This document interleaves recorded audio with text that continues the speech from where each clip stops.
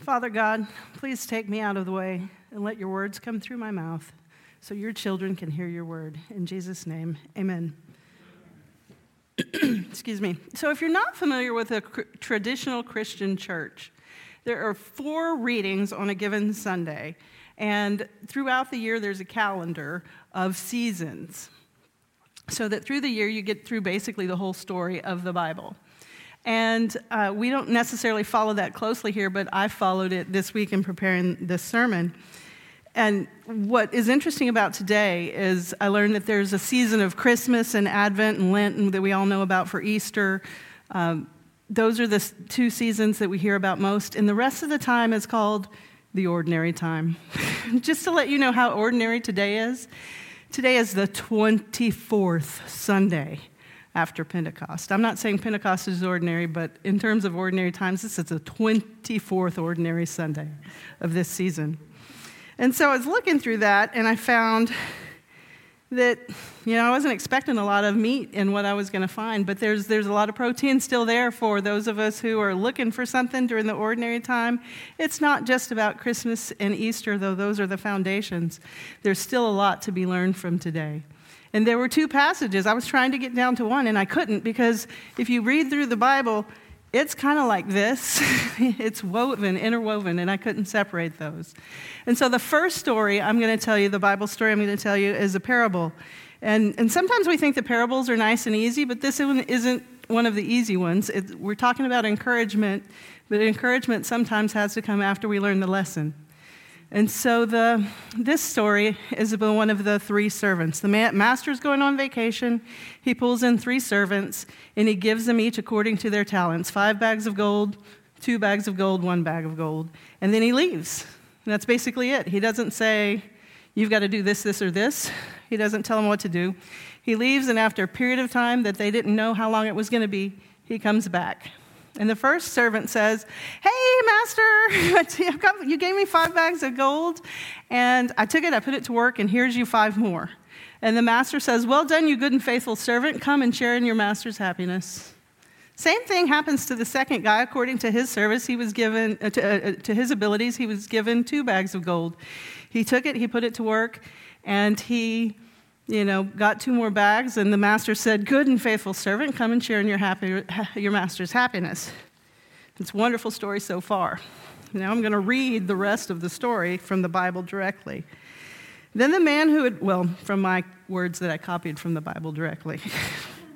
Then the man who had received 1 bag of gold came. Master, he said, I knew that you were a hard man, harvesting where you have not sown and gathering where you have not scattered seed. So I was afraid and went out and hid your gold in the ground. See, here is what belongs to you. His master replied, you wicked, lazy servant. So you knew that I harvest where I have not sown and I gather where I have not scattered seed. Well, then you should have put my money on deposit with the bankers so that when I returned, it would have received my money back with interest. Okay, if you've read or heard anything about what the Bible talks about people who handle money, the bankers, and interest, so he's telling the wicked, lazy servant, he's below the banker, basically, which is not the place you want to be. Not the place you want to be at all, or at least not the place I would want to be. So take the bag of gold from him and give it to the one who has 10 bags, for whoever has will be given more, and they will have an abundance. Whoever does not have, even what they have will be taken from them. And throw that worthless servant outside into darkness, where there'll be weeping and gnashing of teeth. That's not very encouraging. It's not very encouraging at all. But if you look at other places through the Bible, Jesus isn't not encouraging. He's just sometimes very blunt and direct. It's hard for a rich man to make it into heaven. That fig tree, when he was hungry, it didn't have fruit on it, and he cursed the fig tree. If you're not producing fruit for the kingdom, Jesus is real clear about the message there.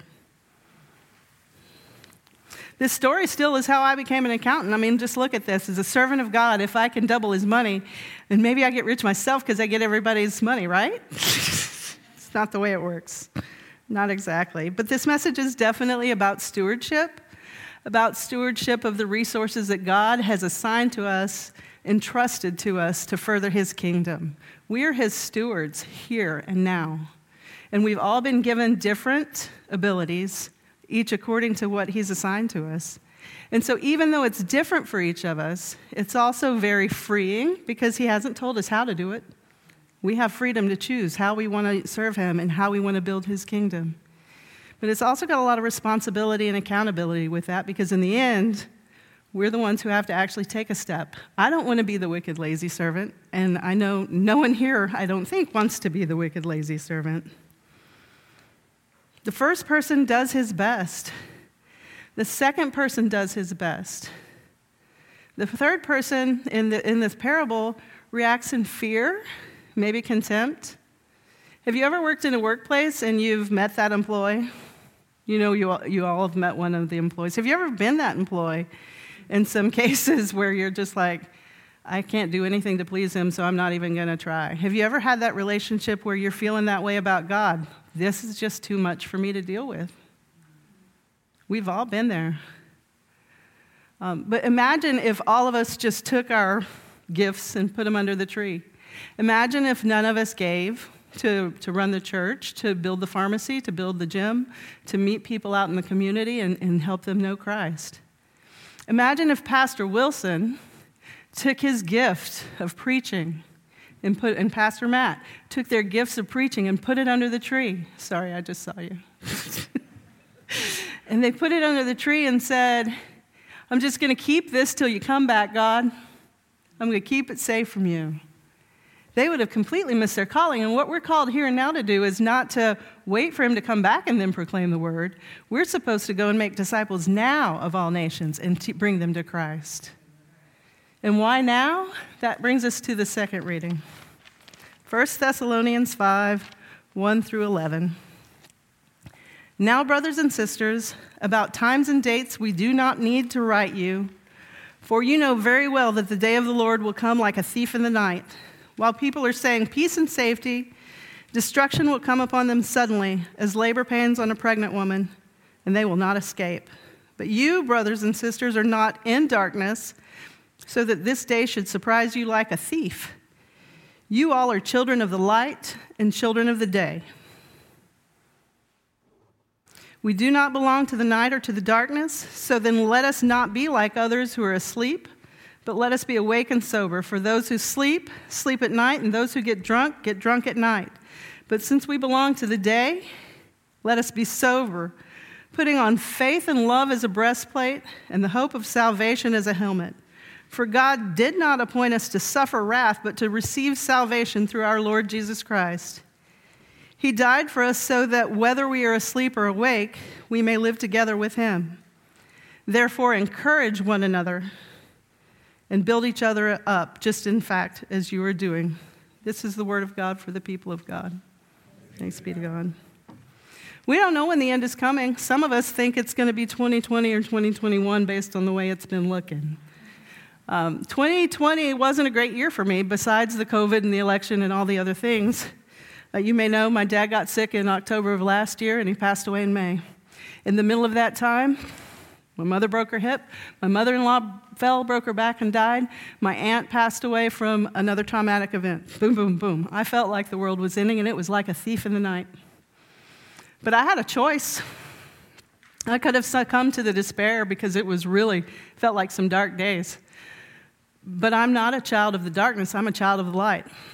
I made that decision when I confirmed Christ as my Lord and Savior.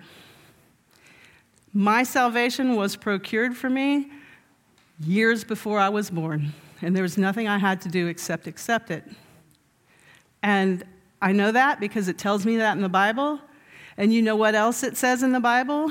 It says that you all, y'all, all y'all, are children, all of them, whoever they may be, are children of the light. We're all children of God, and we just have to accept that. There's nothing we can do to earn it. There's nothing we've done to deserve it, but we have to just accept it and walk in that light. And that's I put on the helmet of the hope of salvation so that I didn't succumb to the darkness.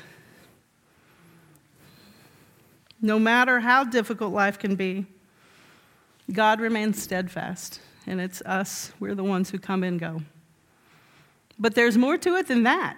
There's more to it.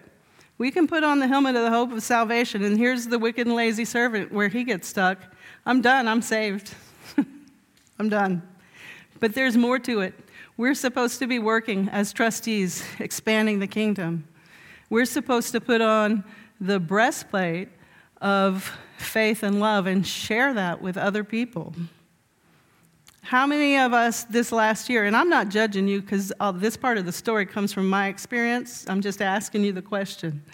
How many of you spent more time on a given day watching the election results than praying?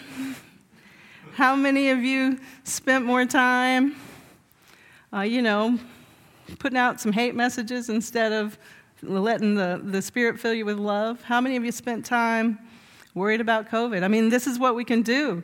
This is the battle. Stand, kneel. No, don't protest that way. Protest this way. You're doing it wrong. You should vote for so-and-so, because if you don't vote for so-and-so and insert the name of your candidate here, you're not a Christian. It doesn't matter which side you're on. That's all the message that was out there.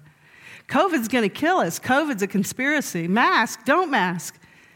I don't feel like the messages I've been seeing out there are leading with faith and hope and love. They're leading with hatred and fear, like that wicked servant, fear, worried about what's coming. And it's a sad place for us to be, but we can do something about it. We can start today, not by saying what's wrong with everybody else. I'm telling you what's wrong with me. I've got to put on the helmet of the hope of salvation, but I've also got to put on that breastplate of faith and love and share that with other people. We are all God's children. We are all children of the light. We are supposed to lift each other up and encourage each other so that more and more people can know God's kingdom and can know Jesus here and now. So right here, in the name of Jesus Christ, I bind the spirits of fear and hatred and despair and send them to the feet of Jesus. They have no power over us. We're children of the light. We're children of Christ. And I ask the Holy Spirit to arm us with the breastplate of love and faith and the helmet of the hope of salvation so that we can encourage each other and lift each other up and spread it to the world. For whoever has will be given in abundance. In the name of the Father, the Son, and the Holy Spirit. Amen.